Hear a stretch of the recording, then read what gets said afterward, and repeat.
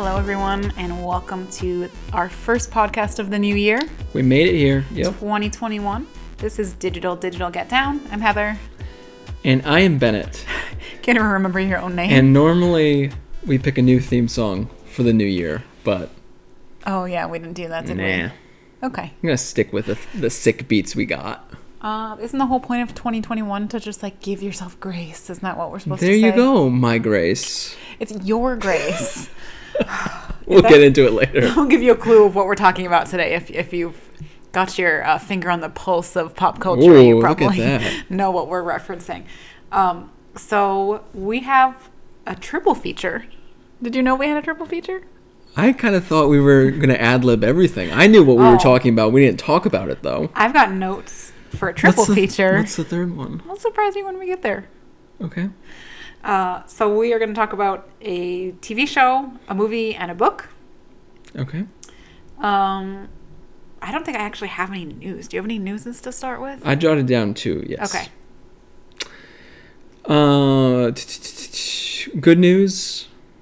So I headlined today, the Boston Red Sox, who have been problematic in recent time, they hired the first black female coach in their system. Okay. What type of coach Bianca is she? Smith. I think she's going to be a hitting coach at one of the lower levels. Cool. So good for her. Good for them. My bad news was good news that we beat Spyro Reignited on the PlayStation 4. The bad side of it is how bad Spyro 3 is and what a fucking frustrating game and activity that became. That was not enjoyment at the end. It was just pure spite. We just need to finish this game. To get to 100%. And Spyro is such an easy game to be a completionist on because each level has X number of gems. Gems are there. They're asking to be found. And we spent so much time looking for one lost gem and trying to figure out which wall to bust through and that fucking skateboarding level. Yeah, I've never felt lower than when I go onto YouTube and I'm like, I'm going to have to sit through an 18-minute walkthrough of this whole fucking level for 2 gems. Yeah. They're in the green lava that you can't actually jump into. That makes perfect sense. And all the mini games. Oh my god. Oh, they were bad. It was clearly an experiment that the developers were like, we're working on a bunch of other games. We don't have time to do Spyro, but let's see if any of these work in the game. They were poorly tested. Some of them were way too easy. Some of them were way too hard. Also, the levels were just really racist. Yeah. More so this game than other games. Right. I don't know. Indigenous type peoples and I don't know if they lost the good programmers after Spyro 2 and they had all the shitty ones left or what, but game wise and content wise it was not great. So if you happen to have Spyro Remastered, just pretend there's only 2. Yeah. Because the last one was not worth it. My bad news in that vein is going to be that the Game of Life, the board game, is not fun as adults. Man, you were amped up. You were like, let's get Life out. My favorite game as a kid. My brother likes Monopoly, and I liked the Game of Life. Yeah. God, it's depressing as an adult. I mean, Monopoly was boring as a kid and is probably depressing as an adult as well. But, yeah, Life, it's especially bad when you're playing with 2 people. 2 very bored husband and wife who have an actual house and child together. Right. But yeah, the stops along the way, when you collect money, there's a little bit of a dopamine having thrill. Having to buy house insurance. Insurance, fuck yeah. And the different things you stop on where it's spend $1,000 on new furniture. It's ugh. Can't consider a career change right now. I don't know what's happening. Yeah, And then it's not even fun because I'm just would I really want to be a superstar? The whole point is you're supposed to get to be a pro athlete and buy whatever house. And then I got the shitty house. Reasonable. You were really sad about that house. Yeah. Cheers, mate. Heather's finishing off her New Year's beverages. That was a terrible cheer sound. Yes, we were up at midnight in a bad way last night with the crying baby, so we did not actually...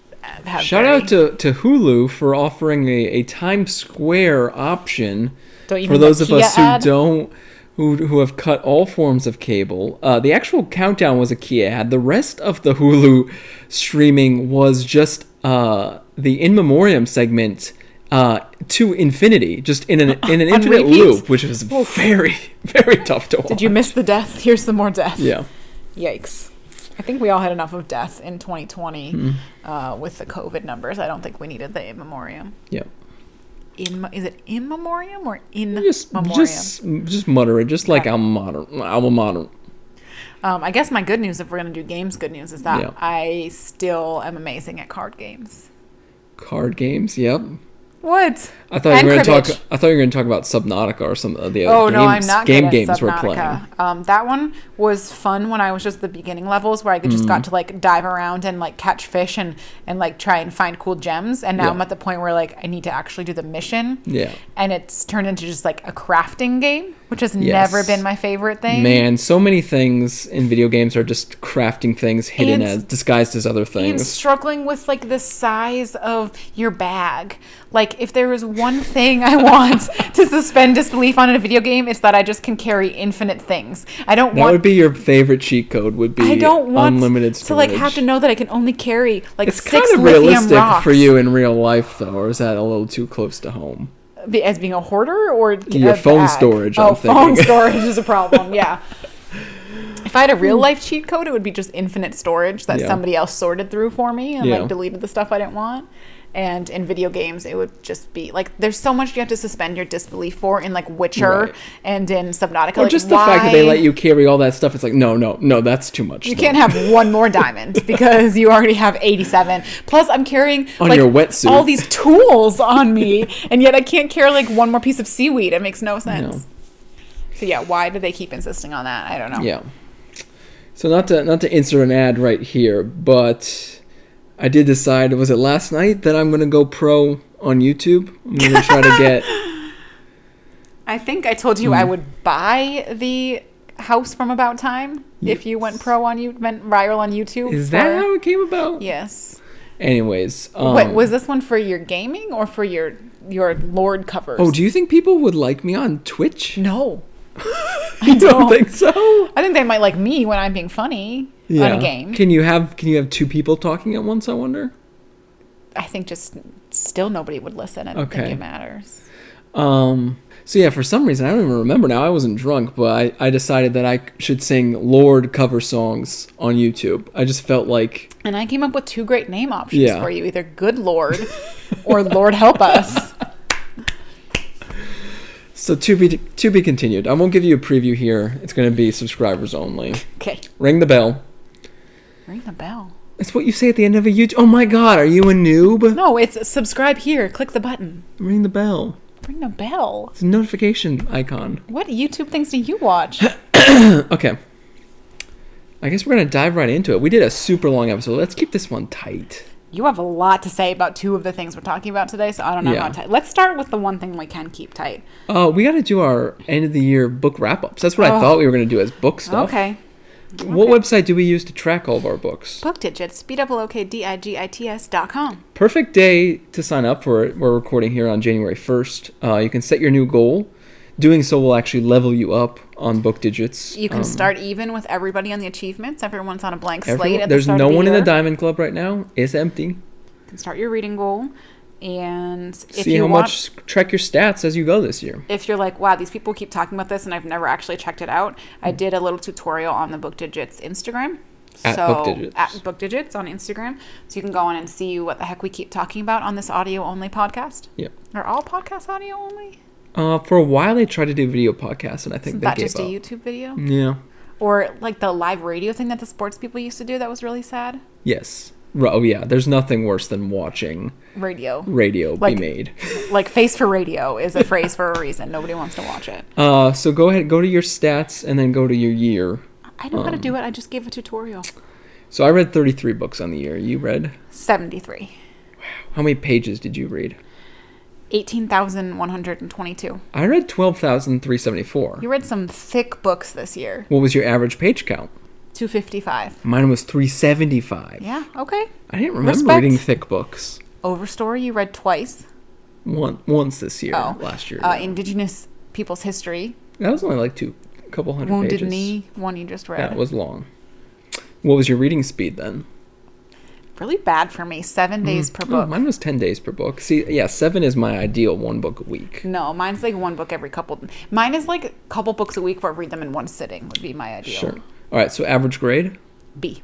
I was a C+. I didn't really have a very good year. I gave out only 4 A's, 12 Bs, 11 Cs, and 5 Ds. No Fs, at least. I had a really up and down year. I also gave out no Fs. I gave out 23 As, but I would say about 3 of those were actual As. I gave a lot of A minuses of like, these were fine.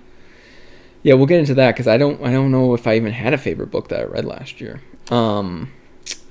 So any month that jumped out to you? I read 6 books in September, I think, when I was on paternity leave. That would make sense. November was a really good month for me. I gave 2 A's and an A minus.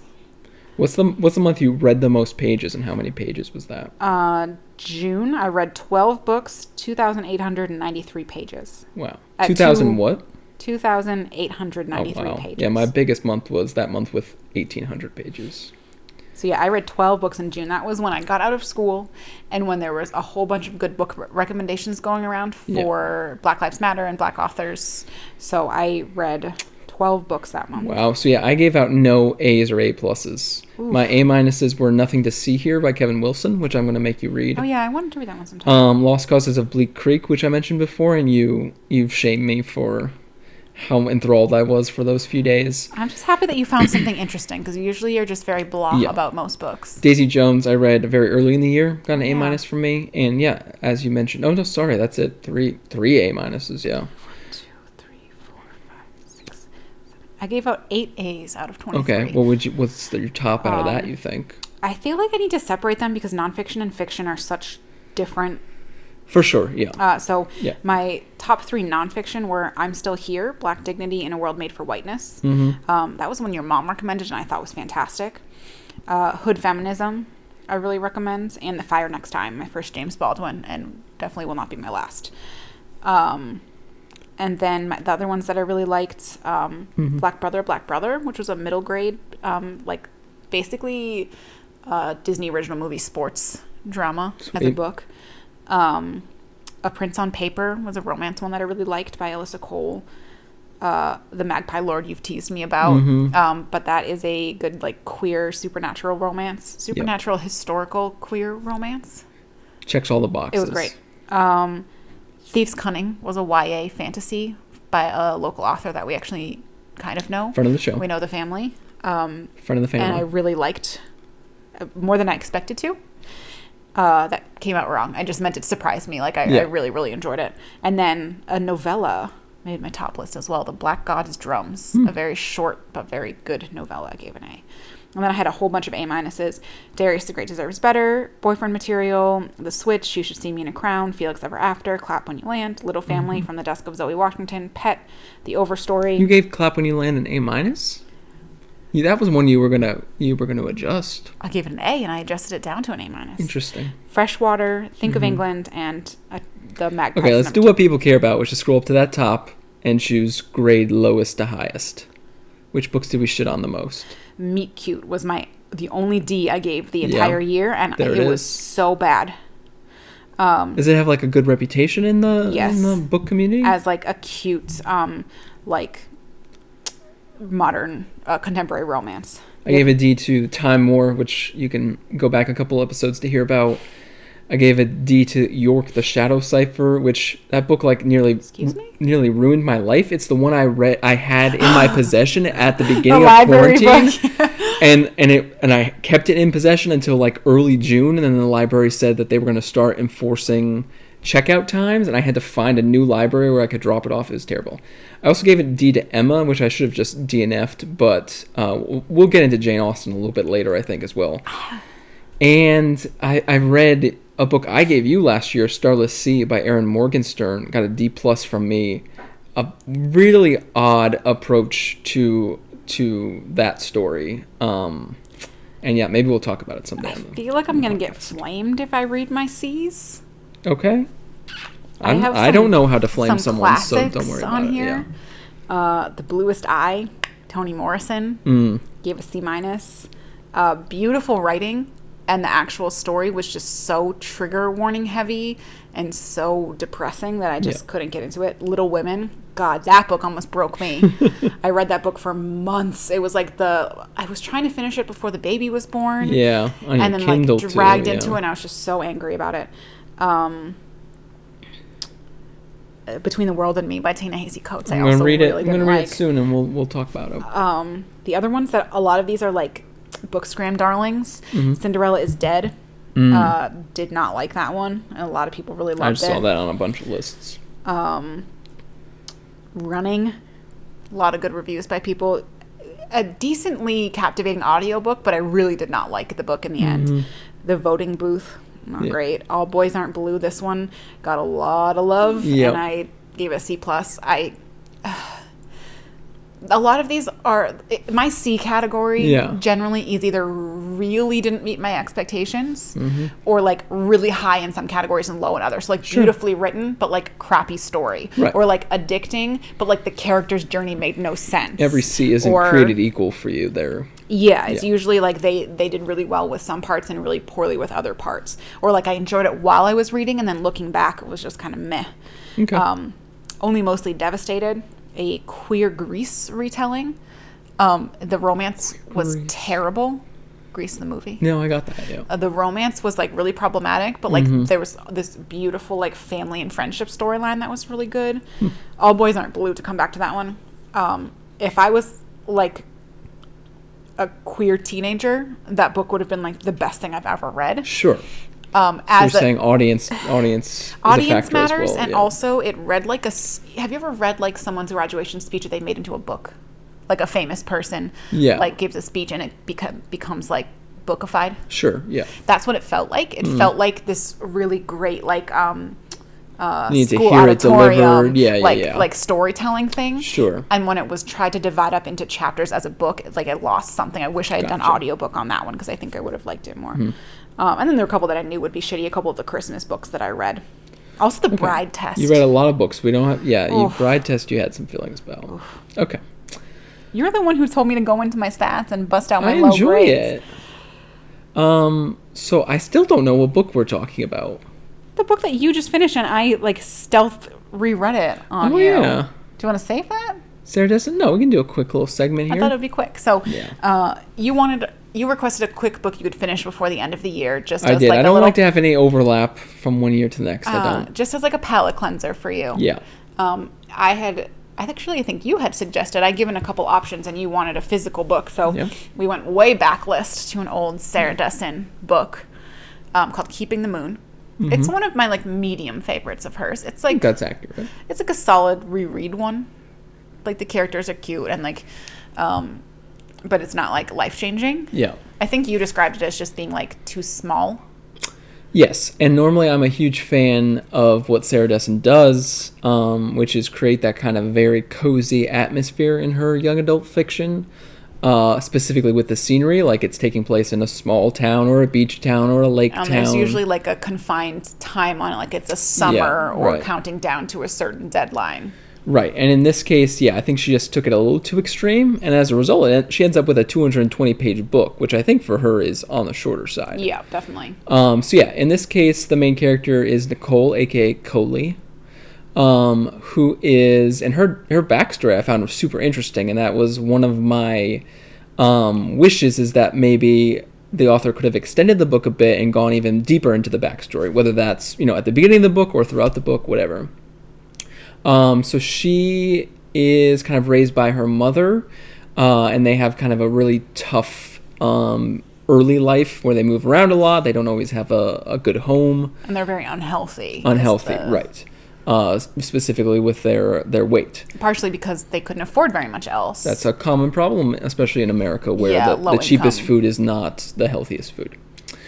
And so her mother, over the course of, I assume Coley is like 16, 17 at this point in time, and within the last few years has become like a fitness diet guru. With like a whole international line of probably some snake oil, but also some motivational videos and exercise videos and stuff. Anyway, so her mom is ditching her for the summer to go on this European tour of all her stuff. Coley ends up at her eccentric aunt, which is a pretty standard fictional character, I guess. And in terms of what I was saying with it being a little too cozy, you basically have the aunt's house, and you have the restaurant down the street where Coley falls into a job, within minutes of arriving, and a few travels in between, and one important scene on the beach but otherwise it's very contained into that. That didn't really bother me because it felt like that was true to Colley's character. Like, she didn't seem like the type of person that would just, like, go wandering to all the stores and, like, make a lot of friends and go to parties and stuff. Like, to me, part of the point is that she's a little bit of a recluse. Yeah. Partially because of some mental health issues. Sure. And, yeah, so that didn't really bother me. But, like, as you said it, I definitely noticed it. Yeah. But, I don't know. My overall take on it is that, like, the story itself is nothing like super revolutionary, but there's some really beautiful parts of it about loving yourself, which sounds really trite when you say it, but the way it's put in the book is really well, and kind of getting over your past and like not letting your past define you.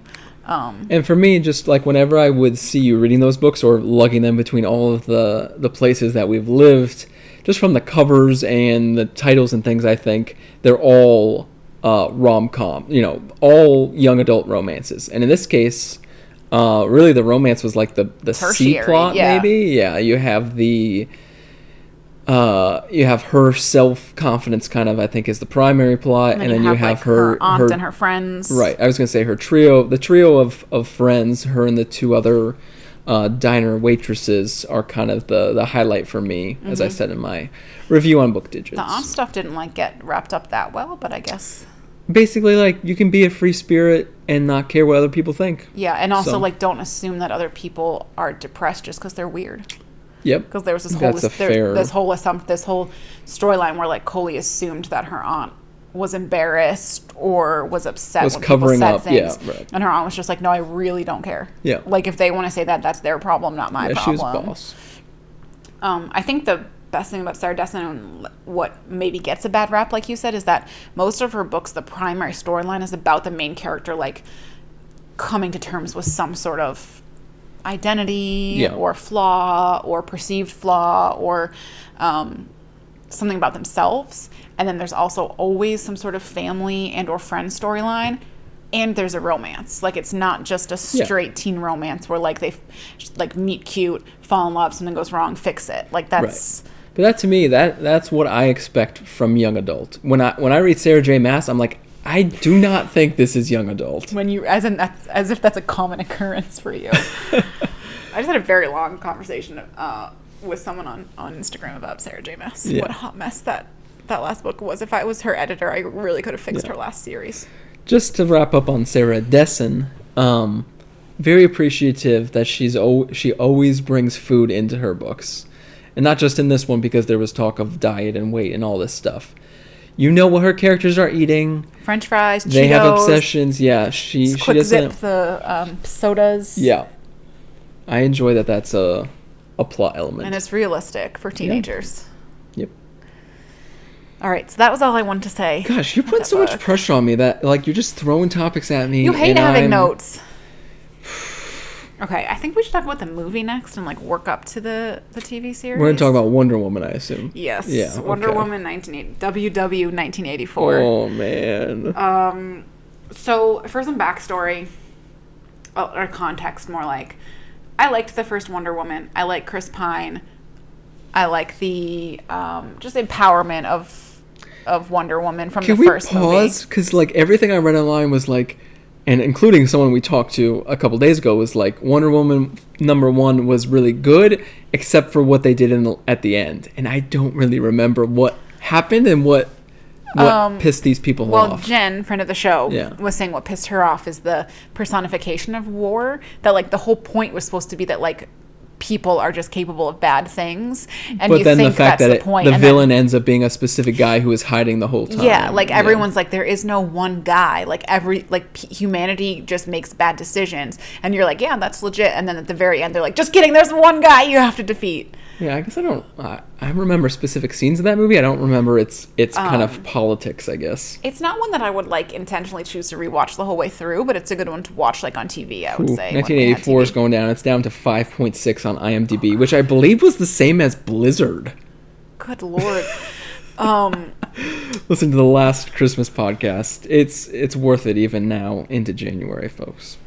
So the first Wonder Woman is not my favorite movie of all time, but it's a solid superhero movie with like the ups and downs and the sacrifices and like the backstory. Female of her. star, female director. You want to support and like it, the backstory of her and the Amazons is like interesting. Yep. And like Chris Pine takes his shirt off sometimes. Right. You have some good elf type fish out of water humor yes. when she's getting acclimated. Yeah. You can go back and listen to we did a full Wonder Woman podcast. You yes, reckon? We were in Australia. I remember going to see it. We did gold class to see it. Yes, we definitely talked about this in the podcast. This Treat was a couple yourself. Years ago. It was not that much of a treat. No. And it was not by ourselves. Cold mushrooms in the dark. Oh God. That's the name of your sex tape. So this movie, I just thought it would be a fun thing to do for Christmas. Like many people, we had. Can I just say I am very grateful that you did not actually plan our 25th around this, because that would have been devastating. And I know a lot of people did. I know a lot of people who bought HBO for a month to watch it on Christmas Day. Yeah. So it was more of a oh, that might be nice thing for me than it was like playing my whole holiday around it. Yeah. But like many people, we stayed home for Christmas, weren't able to see any family as much as we would have liked to. So we had some extra time, and I was like, oh, I heard that one's coming out. We got to it like the second or third day after Christmas. Yeah, 26th or 27th. I was like, oh, we've got some time. Let's just watch that. Whew. I had seen some bad reviews of it, so I knew it was not going to be great. Mm-hmm. But I thought it was going to be like a bad superhero movie. Right. It was a bad movie. It was a very bad movie. I think it was very poorly made. I think the script was extremely poor. The entire premise was their first mistake. So if you haven't seen Wonder Woman 1984 and you don't care about spoilers, continue listening. The premise of it is like a wish stone or the monkey's paw, however you want to phrase, whatever you want to call it, where it's like it grants you your deepest wish, but like you have to sacrifice something to get it. Right. So you start off with Pedro Pascal looking very depressingly 80s. They're going to say very white was what you commented. Very white. You find out later that was part of the point, was that he was trying to look a certain way. Right. So you have him basically doing a retelling of Wolf of Wall Street. Yeah, pretty much. And then you get the magic twist that he basically turns into a genie. Basically turns himself into a genie, and then somehow starts inflicting like revenge on people, and he can. Thinking back, why did he have to be evil? He uses his wish to try to get rich on his oil scheme. And then somehow, because the stone takes something away when you make a wish, he started just like taking things from people.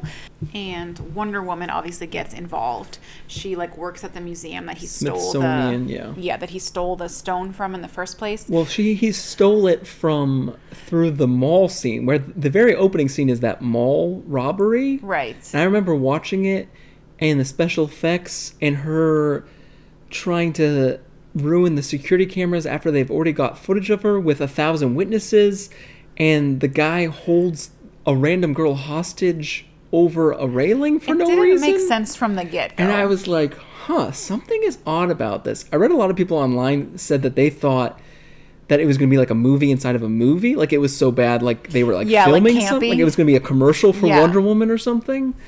And then once you realize that like this was supposed to be like the big action sequence to kick off the movie, I was just like, oh boy. I wish it had just been like a mini film, and it had just been that scene of young Diana. Oh right, that's the actual beginning. I was going to say that was the best part of the whole movie. The Bill Simmons podcast that I listened to, it ends by saying who won the movie, and I would say the only winner of this movie is. Her name is Lily Aspel, who played young Diana. Yep. She was fucking badass. The only good part of the movie. Doing the random Amazonian Olympics. So if you have HBO already, watch the first 10 minutes and be like, wow, what a great film, and shut it off. Of like, how can you have that much archery accuracy while on a horse, and why is that a requirement at every single turn in this race? But man, no, it works. That was the only thing that worked about the movie. I sympathized it as someone who almost got decapitated by riding on a horse. You joked about that, and then that happened. I get that running into a bush could be problematic. Okay, continue. So then you have the whole thing with Chris Pine, which I'm still confused about. So Diana's, I was like Googling during the movie, like I don't get it. So Diana accidentally gives her wish? Like, she doesn't know the stone is powerful, does she? Well, we gotta talk about Kristen Wiig at some point, too. She doesn't really know that it's powerful. Kristen Wiig kind of is like, oh, what would you even wish for? And kind of offhand says it. And Diana just like thinks it while she's touching the stone. I don't think she actually goes like, I wish for this. Just like the guy who's walking past and is like, I really want a coffee. Yeah. So I think it's a little bit offhand because Kristen Wiig claims that it's like a fake and it's not actually very valuable. Right. So Kristen Wiig's character is the oddest in the movie, probably. She starts off as this like nerdy geologist, and then her wish is that she could be more like Diana, and then obviously she doesn't know Diana is Wonder Woman, so she ends up with superpowers, and like the power like corrupts her and makes her evil. The way you describe it sounds like really cool and like could make for a really cool storyline. No, it's not really cool. It makes no sense. She basically just like flips a switch and all of a sudden is evil and starts kicking the shit out of a homeless dude. Yes, right. But it does give us, and someone on Twitter gets credit for it, but they point out that Kristen Wiig, one of her first scenes, she tells a homeless person to stay warm. And then in DC, in the scene summer. Later, you're told it was happening on the 4th of July in almost the South. Anyways, Kristen Wiig, I had a lot of issues with her performance. I kind of get it. She doesn't have much range, I guess you would say. She kind of only has one mode she can play in, and she stretches a little bit in like Bridesmaids and things. Strongly disagree with you. Oh, I don't blame Kristen Wiig at all. I blame the very poor, either writing or just like directing or whatever. Because I think she did okay with what she was given, but she basically has 2 scenes in the beginning where it's like, okay, be really mousy and sad, and then it's like, okay, be really drunk and seduce someone, and then it's like, okay, be able to walk in heels now, and now you're evil. Like it just there was no connecting storyline. It was almost like she didn't really have a character. She was just whatever they needed her from that scene. So I don't blame Kristen Wiig. I blame the very poor either writing or directing. Whereas Pedro Pascal, who you acted like I would know because I knew all these Mandalorian. We watched the entire Mandalorian. Do you ever see his face? No, but I thought you knew who he was. He goes for it. Like, he doesn't hold back. No, he goes for it a lot. Yeah. Once again, doing his best with what he was given. Yeah. I think he got far too much screen time. Yeah. And Kristen, like, they did not do a good job of balancing the two villains. Right. Just hearing you describe it, like, that whole storyline of, like, her kind of seeping powers from the main hero and like them coming to battle, that was like that should have been the main storyline. That should have been the main storyline. So back to the Chris Pine thing. Yeah, right. So Diana accidentally wishes that Chris Pine was still alive, or that she could see him again. How did she phrase it? Yeah, that she could see him again. That's probably what she said. Or be with him again. Yeah. So she's at a party and random guy starts talking to her and quoting lines from the first chases movie. Her down at that work party. And all of a sudden there's like a scene, like a 360 camera thing, and all of a sudden he's Chris Pine. Yes. And I was like, wait, is he actually Chris Pine? And when did she realize? Is she hallucinating? Right. Can't anybody just quote shit at her? He didn't even say anything that nobody else would have known. He was just like, I wish we had more time. What song did you sing me on my birthday? Exactly. So mostly, birthday, of course. Any sort of like romance or nostalgia I might have felt for Chris Pine was completely ruined by me being like, wait, what? Yeah. Made no sense. And then as you pointed out, that a lot of the internet pointed out, they have sex even though he's in a random person's body.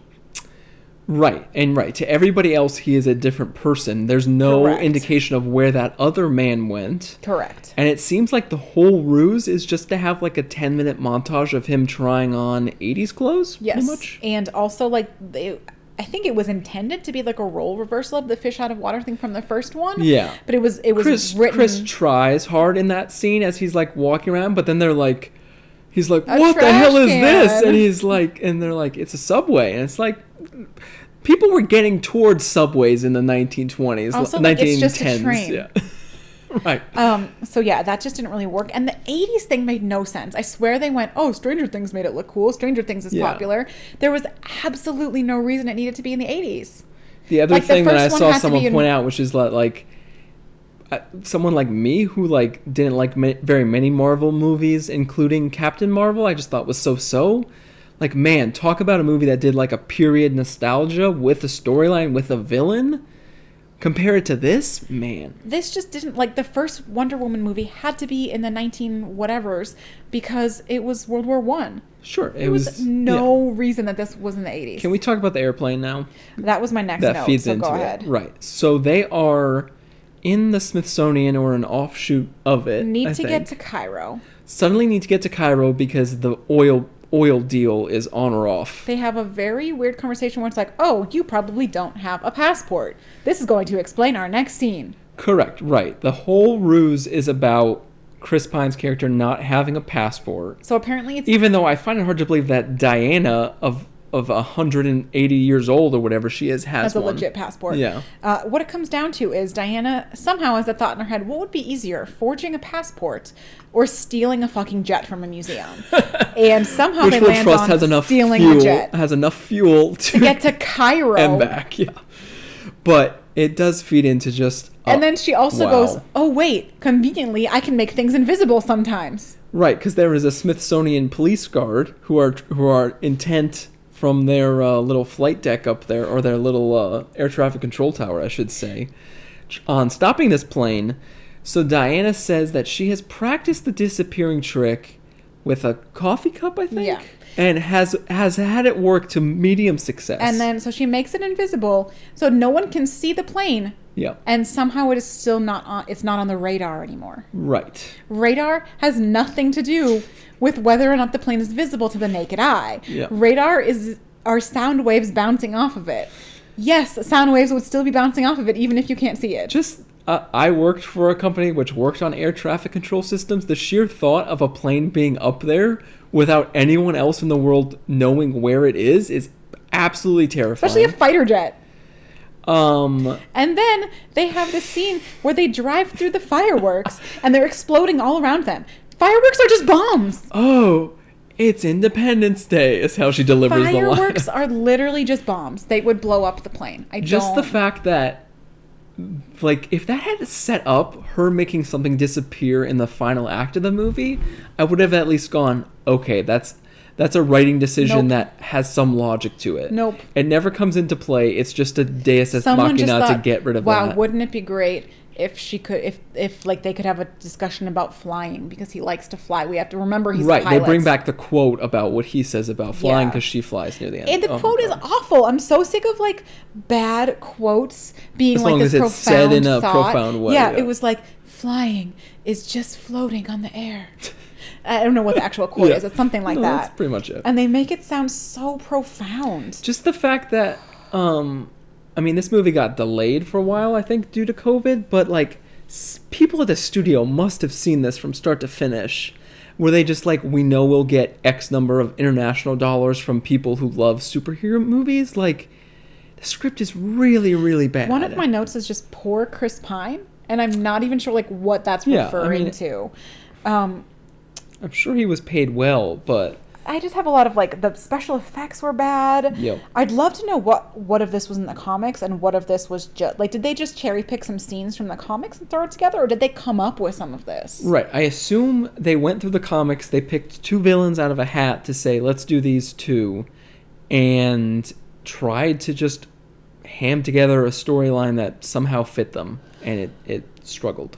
My biggest issue with the movie was the huge plot hole. Yeah. If you were going to have a movie about genies or wishes, everyone knows that, like, even Aladdin does this, where Genie goes through, like, the rules. Like, you can't wish for someone to fall in love with you, because otherwise the movie would be over. So the whole point is that anything touching this man gets to pick a wish. So there's one point where they're fighting, and Chris Pine is touching the dude and does not wish that none of this happened. No. Like, they go through these whole elaborate plans of, like, what can we do to stop him? And it's like, we have to either destroy him or we have to get everyone to renounce their wish. And it's like, Chris Pine hasn't made a wish yet. Can't you just get him to grab him and go, I wish you weren't the stone? Right. End of movie.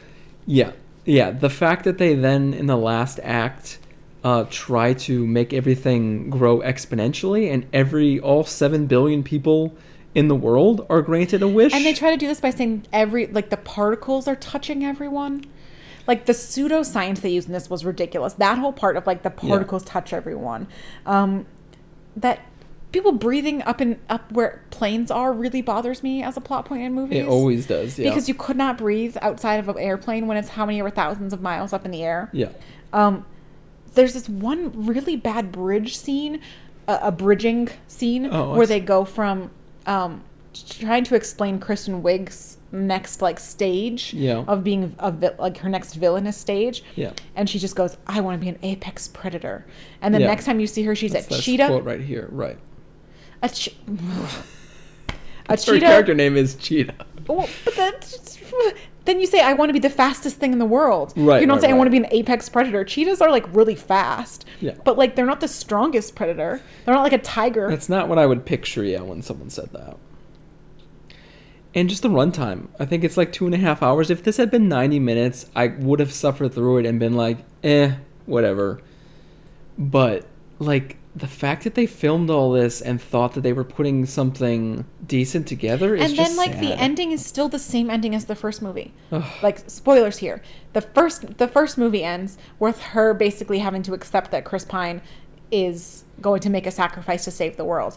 The second one, she has to make the same exact sacrifice to save the world. It's nothing new. It's the same thing. Like, one of my notes was, how is this movie so boring? I literally was thinking, oh, she's lassoing the lightning again. Yeah. So boring. Oh, she's fighting Kristen Wiig as a cheetah. Boring. Like, that should not sound boring. In water that only electrocutes people certain times. That are not Gal Gadot. That was a terrible, she also has a heart. Dark scene that tried to cover up. Oh, God. They, like, planted earlier in the movie that she had these, like, magical wings. And she doesn't bust them out to the very end after she has already... like, lassoed lightning to get there. She then busts the wings out. She doesn't need them to fly either. They actually slow her down a little bit. Doesn't make any sense. And then there's this whole thing about Pedro Pascal's kid. Oh, yeah, Alistair. Oh, God. He's only there to, like, make the ending make any sense, and even that is a stretch. Man. And then the very, very last scene is just, like, a Hallmark movie. It literally looks like they just wandered onto the set of a Hallmark movie. Yeah, Gal Gadot isn't like my type. Like, I'm much more of a Margot Robbie, as I've probably mentioned on the podcast before. So it's not the type of thing where I'm happy to just sit and watch her for 2.5 hours. I'm sure she's a decent actor in the right situation, but she does not sell this performance very well at all. No, I think if there's anyone's acting to blame in the movie, I would say hers was the least inspiring to me. And I know that she's supposed to be a little bit like kind of depressed at the beginning or whatever, but her acting just does not do it for me. The rest of the people, I think I blame the writing, directing more than anything. Fair enough. But yeah, all of this to say that I went into it with the attitude of like, oh, this will just be like a fun kind of movie to watch. I'm not gonna get that upset about it or like be too fussed if it's not that good. And then I was like, this is so bad. It wasn't fun superhero bad. It was just like makes no sense bad. Yep. All right, we gotta get to the main event, babe. Okay. This was a lot of preamble. What's our like little interlude here? What's our break? Oh man. I don't know. We already did book digits. Yeah. You need a palate cleanser. Yeah. We still need to pick a new TV show to watch. Oof. I was just going to comment that we're actually talking about current things for once, which is pretty impressive for us. Keeping the Moon was a very old thing. But this is a movie that just came out, and the series, I guess we can get to it. Hot off the press. The series we are going to talk about is Bridgerton. The Shondaland adaptation of a Julia Quinn. I should have sung the song in the interim. And then the catch, and then the catch, and then the catch and toast go round. I did a lot of internet searching for catch and toast go round, and there's not much in the fandom about it. It's the only scene of Bridgerton that I watched twice on purpose. Like, got obsessed with toss a coin to you. Like, this is exactly the same to me. Yes. Like a song that doesn't make a ton of sense. It's pretty repetitive and annoying. But it's gonna be stuck in my head again. It was stuck in my head like the entire day of that scene. The catch and toast go round. It doesn't even make any sense. The catch and the toast. I don't get it. One great thing about the show is like how it's like a quarter attempting to be like old timey British, but like doesn't actually care about selling it completely. Anyways, let's get into it. So Bridgerton is a Regency England. I always have to look up the difference between Regency and Victorian. It's a Regency England alternative universe. Not really, actually. That's how I heard it described. Well, Queen Charlotte was a real queen. Okay. Kind of alternative universe. at least race blind universe or race bent universe. Yep. Of just your classic like Regency England Londoners, where it's like there's the season, and the girls are coming out to try and find husbands. I never knew anything about the season or any of that crap.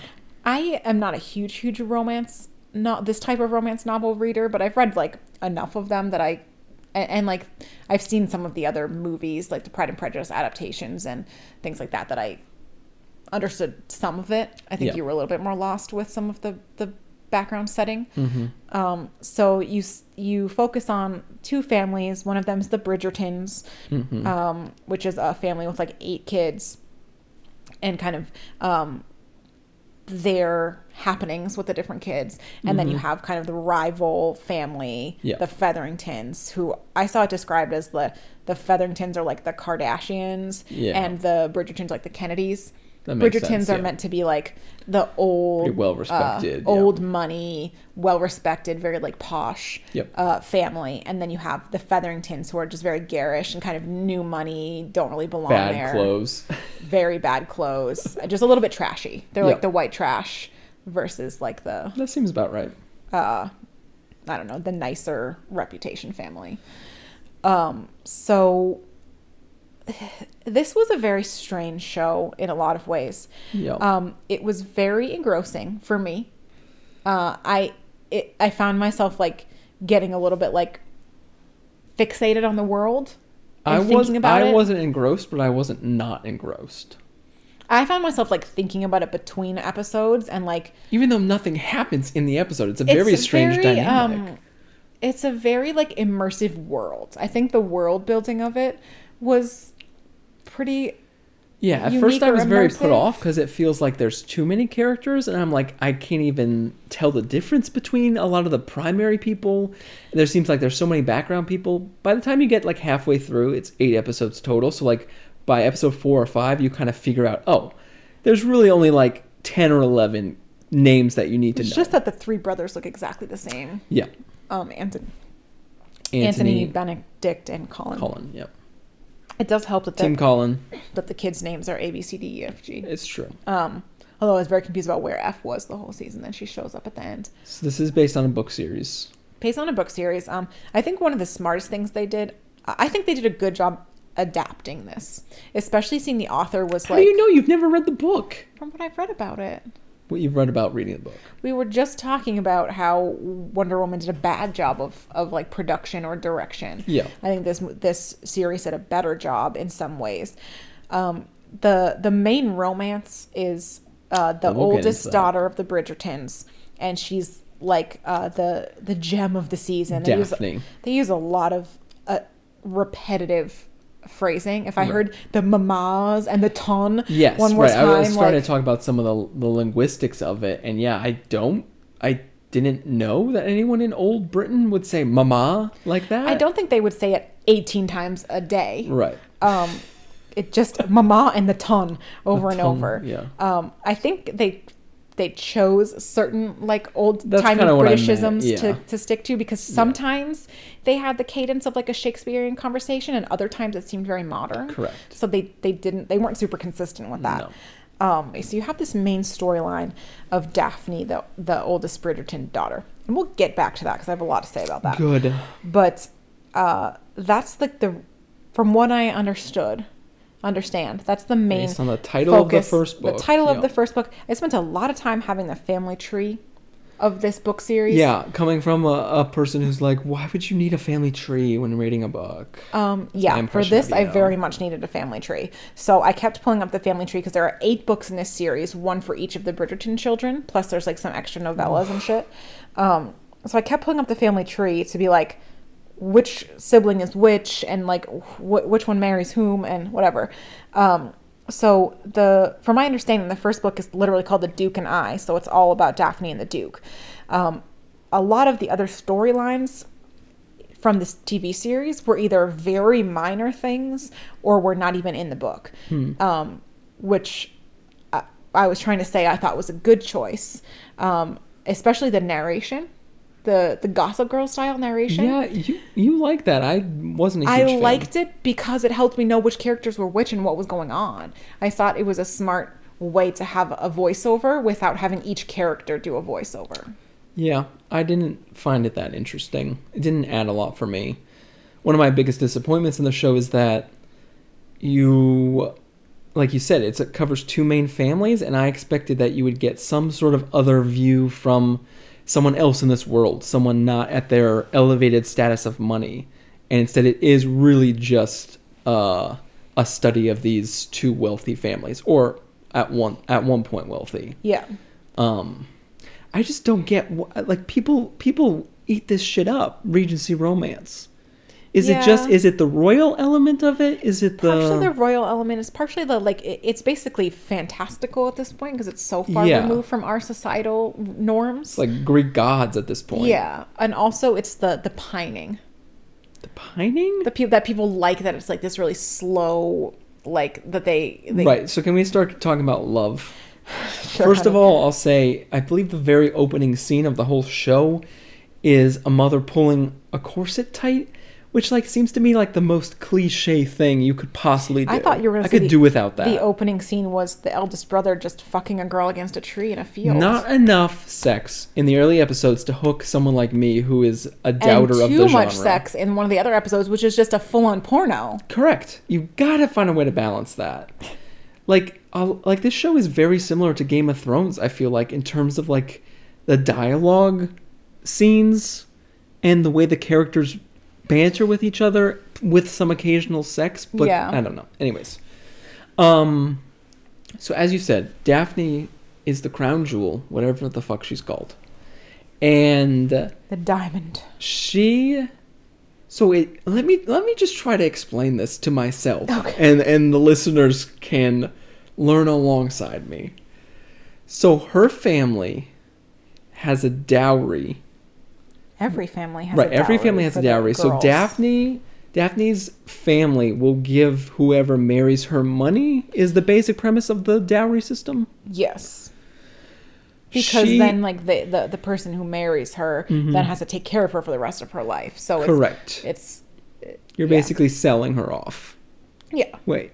Selling her off, but they get money. So yeah, it's not a normal transaction. The person buying her is also getting the money. It's confusing. Yeah. Anyways, not important, because her dowry isn't actually important.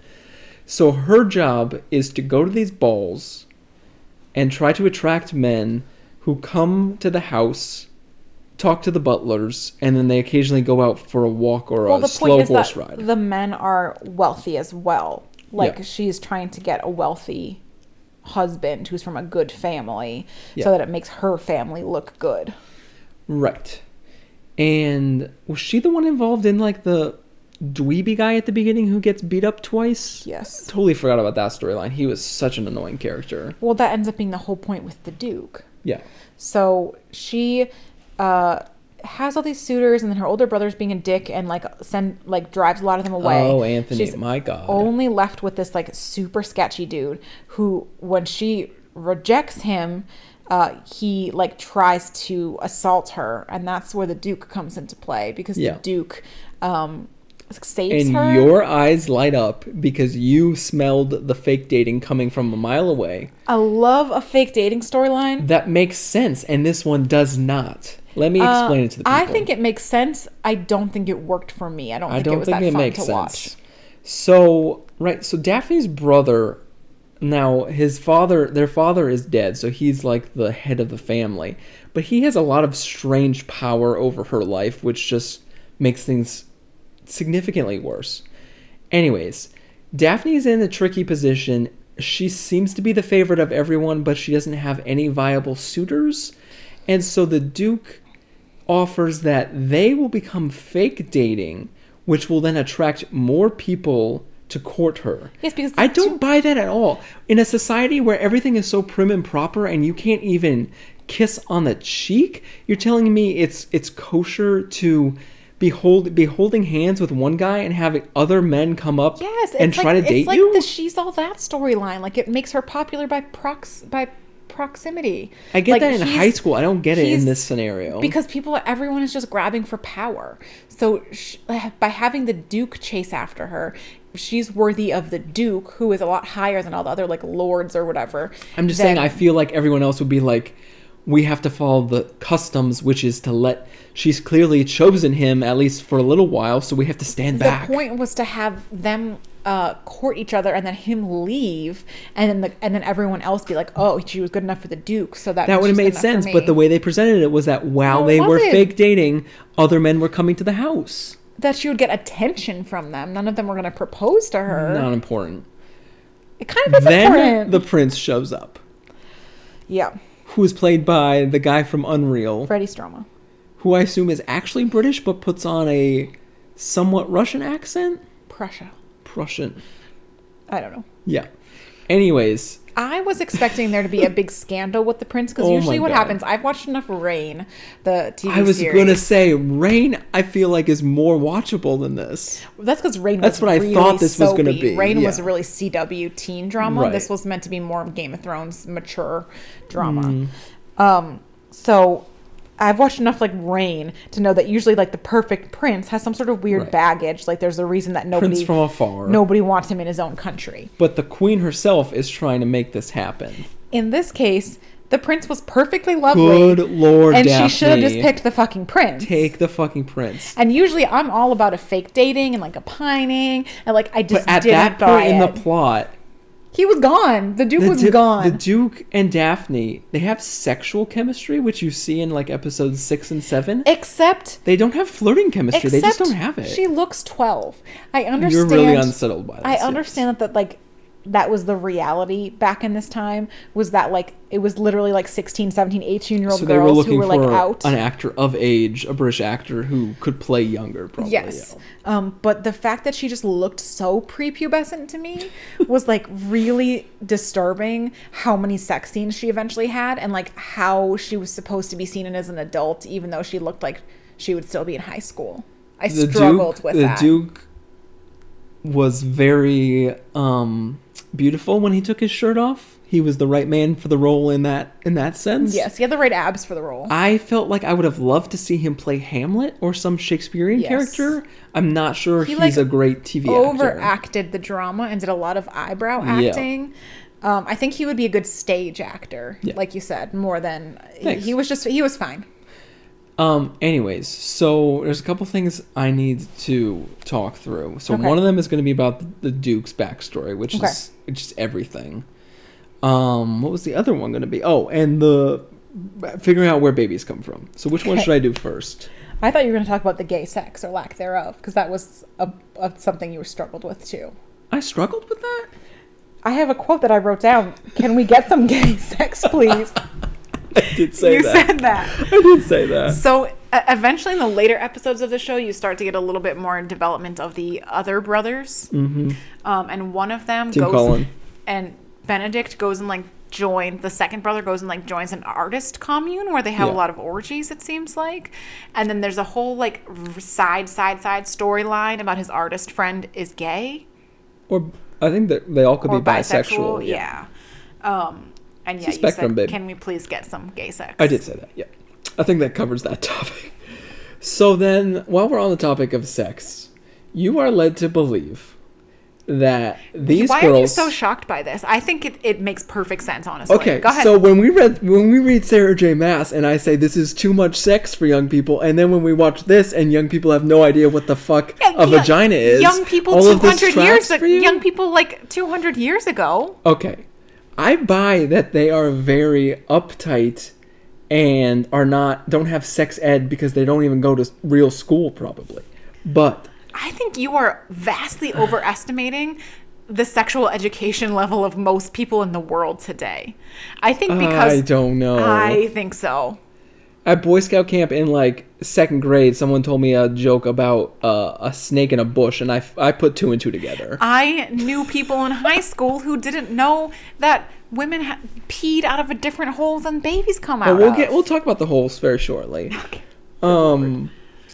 So it's focused primarily on the Bridgertons, that their mother has kept all clues about reproduction to them. Yes, very sheltered. That's the word I was trying to say.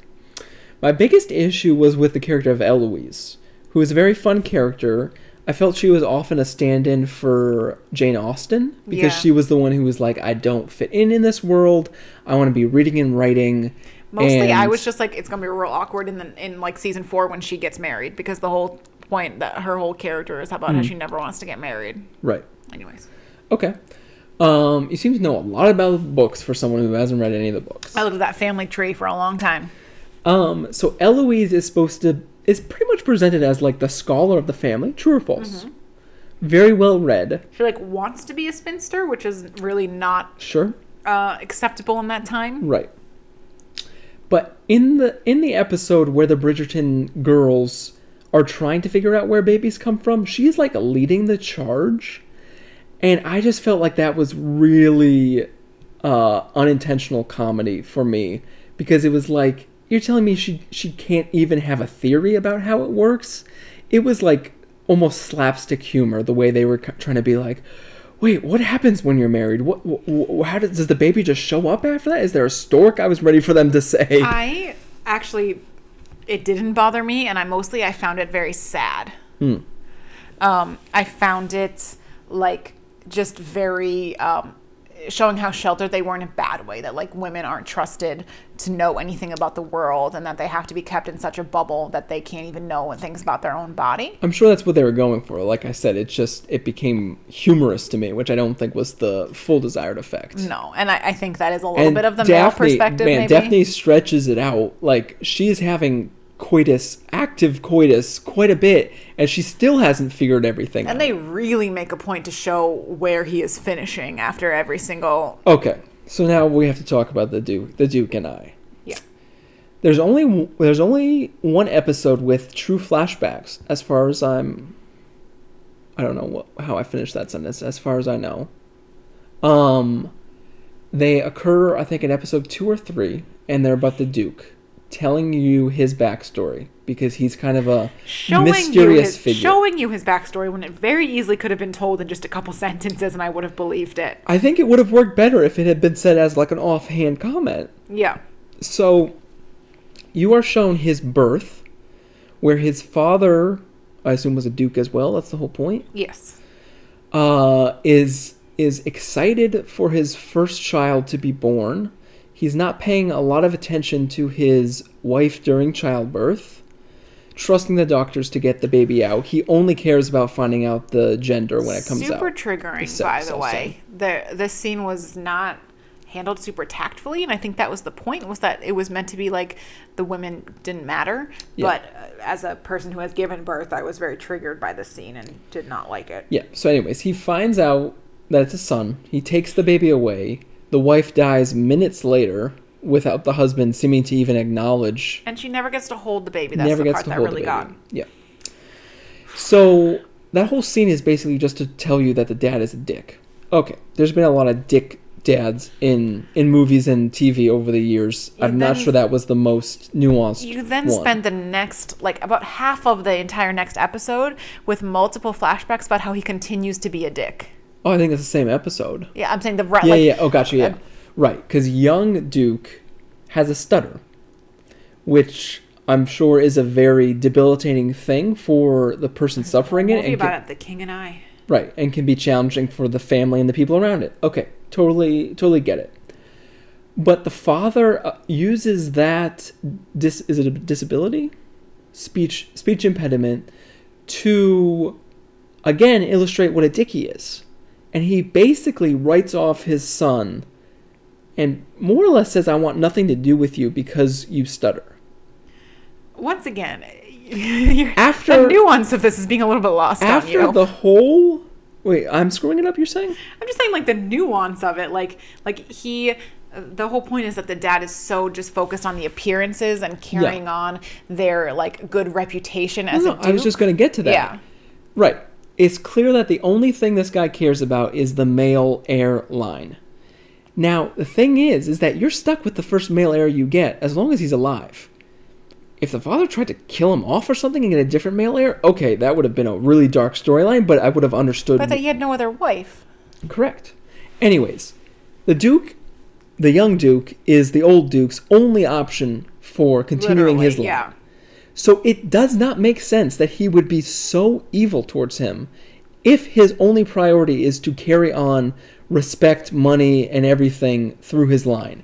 Even if he doesn't like his son, even if he thinks his son is stupid, he would still he would still keep him as a son. I don't think so. I think, well, I don't know. I think he's just, it was meant to just be that he was not concerned about the son as a person and only concerned about how it would look for other people, and it would make him seem weak if his son wasn't perfect. Right. So I think the point was less that he didn't want his son alive, and was more that he didn't want anyone to see his son because he didn't want it to reflect poorly on the family, which is just as problematic and just as dickish. Yeah. But fair enough. So all of this to lead to I think it's the end of an episode, the final flashback. The father is on his deathbed. The young Duke goes to visit him. The father, I don't think he really tries to apologize. No. I don't know what his final words are, but the Duke's final words to him are that I will never, ever get married and have a child because I want our family line to die with me. Okay, emotional punch there for sure. You're basically telling the man everything you cared about your entire life. I'm in charge now. I can screw it over. Yeah, because you were such a dick to me. Fair enough. Power play. The man dies, though. Unless he is a ghost, and they did not introduce ghosts into this world. There's 3 episodes of angst about this. Correct. Right. So the whole idea is that the Duke refuses to get married and have a child because he made a vow to himself, really, and to his dying father. It just makes me think of that Hamilton line, you made a treaty with the king whose head is now in a basket. Would you like to take it out and ask it? Whatever. Exactly. So all of the Duke's decisions from there on out, do whatever Daphne, you want. I'm fucking dead. Is the line on Hamilton? Right. Yeah. And all of the Duke's decisions from there on out are tied back to this vow, which has he didn't sign anything. He did not. No one else in the entire universe knows about it. They didn't have therapy back then, honey. I know. He needed some serious therapy. My bigger issue is that they make this whole point to show how the mom was this lovely lady and she was pushed aside and nobody cared that she died, and then the Duke somehow doesn't put 2 and 2 together that it's not really his dad. His dad didn't really make any sacrifices. It's his mom who sacrificed literally her life to make sure that there was a male heir. So to me, I guess it's probably not obvious to you if you were that person, because when you're that obsessed with someone who doesn't care about you. Sure. But to me, he was an adult, I was people always talk about how great his mom was. Wouldn't a way to think of it be well, I need to honor my mother's sacrifice and be more like my mother and less like my father? To take the thing that he loves so much and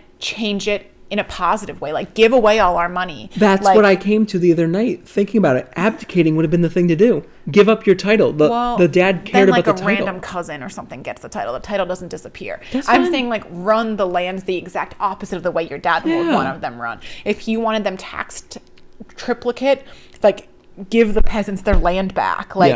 Do things that would have pissed off your father while still being happy and being your own person. Right. There were other ways, and it seems like he had lived with this vow for many a year, so he should have realized that he'd probably fall in love at some point and needed to have a backup plan. That's why he was a rake. They just kept telling us, showing us that he was a rake. That's where you needed some flashbacks. You needed some flashbacks about women breaking his heart in the past or something like that. You didn't need 18 different flashbacks to say that his dad was a dick. All of this to get to my primary thesis of this show, which is that if the Duke simply convinces Daphne that butt sex is the only sex, everyone's issue is solved. It's just why aren't we having babies? I don't know. Everyone's issue is solved. I mean, your really primary objective is if there was just sex ed, none of this would have happened. Sure.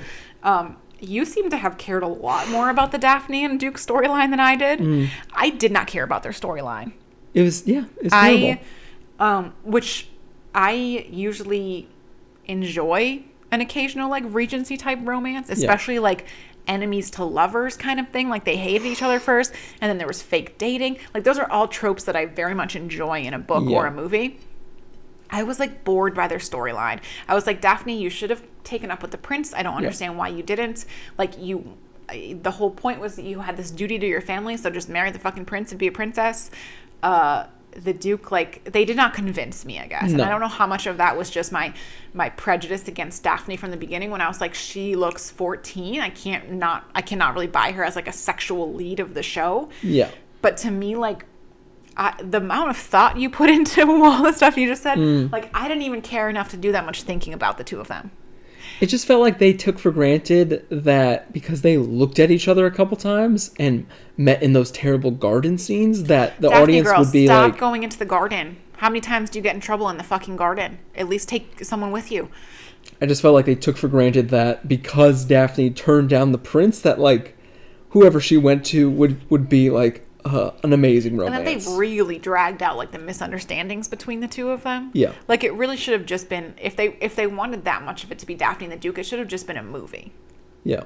Instead of making it 8 hours. Right, because, yeah, it's basically an 8-hour movie. Yeah, so if they just wanted Daphne and the Duke, they could have made a succinct, like, hour and a half, 2-hour movie. This is not a tight, short podcast. I take full responsibility.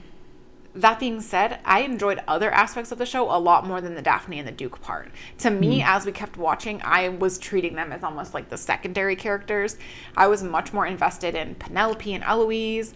I didn't really care that much about Antony and his opera singer, but I like Colin and the Colin, Penelope, Marina is like love triangle. Is the sneaky, most important storyline. Marina's like apparently in the books, from what I read, is like an off-page kind of character. Like there's a brief mention of something that happens to her, and she's supposed to be related to the Bridgertons, not the Featheringtons. Right. For context, she shows up. She's like a cousin's daughter or something. And she gets the pregnancy storyline. Yeah. Which the out of wedlock pregnancy. So, yeah, I found myself just kind of not paying that much attention to the Daphne and Duke storylines and, like, waiting for the other storylines to come back. Yeah. I did not care that much about the gambling storyline. I was all about Mr. Featherington and figuring out how he was going to get out of his tricky situation. So, yeah, I don't want to talk too much about the ending because I think that does ruin a few things. I was, like, okay with the ending. I know you really did not like the reveal at the end. Of Lady Whistledown? Yeah. Yeah, no, I'm not buying it. I kind of bought it. I bought who it was because that had been my guess earlier on, but I did not buy the specific situation in which they reveal her. I called the one which was the first reveal. Yeah. The either red herring or just, like... I think it still would have makes most sense if they reveal that it's a team of people. I still think that's going I still think that's going to be the reveal, like, in the second season. You said you're like done. Yeah, I think I'm signing off at this point. As much as we just bitched about it, I enjoyed it. I thought it was a good, like, escapist kind of show. Not a lot happens. Once you get used to the characters, there's not that much to follow. And I really liked, like, the world building of it. The sets were really beautiful and really extensive. Expensive also. The music was interesting because they had like modern. It reminded me a little bit of A Knight's Tale, where they have like modern background music to like a medieval type of story. So they would have like classical music, except it would be like a Shawn Mendes song. Yeah. Jen, friend of the show, was very upset. Oh, don't get her started on the waltz. About the waltzes and how none of them, number one, waltzes were not allowed at that time, not even invented. And number two, about how they kept calling things waltzes. Fucking 4/4, that were not waltzes. The historical accuracy of that side of it, I don't know enough about music in the 1800s, but apparently there was some inaccuracies there. Yeah. For me, my main complaints were just that I wish I did, but I just really did not buy Daphne and the Duke enough to like be 100% invested in it. And I just struggled with their storylines, even though it should have been things that are right in my wheelhouse. So I enjoyed the show overall. I found myself like looking forward to watching it. Some of the episodes were a little draggy. It was not super tight, as you said. Yeah. However, I will definitely be watching season 2. I don't think I'm going to stoop to read the books. I'd appreciate that if you didn't. Someone on Instagram did a nice, very short reviews of the books, being like, skip this one, this one's interesting. Yeah. So I think I have a long enough to read list without adding these to it. But I will definitely be watching season 2. I just may need a new buddy to watch it with because I think more than anything, this show made me grateful that even during quarantine, I lived during modern times. The only way I got sympathy to anyone in this show was just seeing how fucking boring their lives were. Yeah, that all they could do was play the pianoforte. Yeah. And go for walks and supervised walks in the garden, and that was that. Yeah.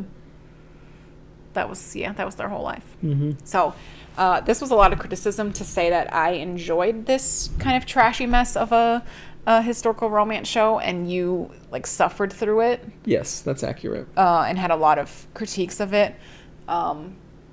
If you like any sort of period pieces, or any sort of like Regency, Victorian England kind of things, you'll probably enjoy this. Or if you don't know where babies come from. I don't know if they would enjoy that. Maybe they would also be confused. So anyways, that's our like relevant. How hip are we that we like binged it when everyone else binged it? Well, who knows? It's you don't even know when it came out. It came out on Christmas Day. Oh yeah, you know, but. Anyways, so we're like hip to the times for once. Okay. All of that is going to change once we both go back to work, particularly when I go back to work. So enjoy this very long episode. Savor it. Yeah. Because who knows when we'll be back with anything relevant. Well said. I only have one upcoming thing. Megan Whalen Turner, The Thief. Yes. Is going to be a Disney Plus movie. Uh-huh. I think that would be a pretty good movie. Live action? Yes. Elizabeth, friend of the show, is upset that it's not going to be animated. She always thought it would make a good animated series, which I kind of agree with. But I don't know if we'll have Disney Plus around for that long. Bennett's streaming update of the week. I scrolled through Disney Plus for a good 20-25 minutes the other day. Did not press play on anything. Disney Plus is really one that needs a just play something. Yeah. Channel. All I wanted was like a random like Disney film. Original. There should be like a Disney cartoons channel and a Disney original series. Man, that's all we need. Channel, and that would be much better. Okay, peeps. So we'll wrap it up on that. Here's to 2021 being and then the catch a little bit better than 2020. And then the catching toes go around. Happy New Year, and we'll see you next time. Thanks for listening. Peace out.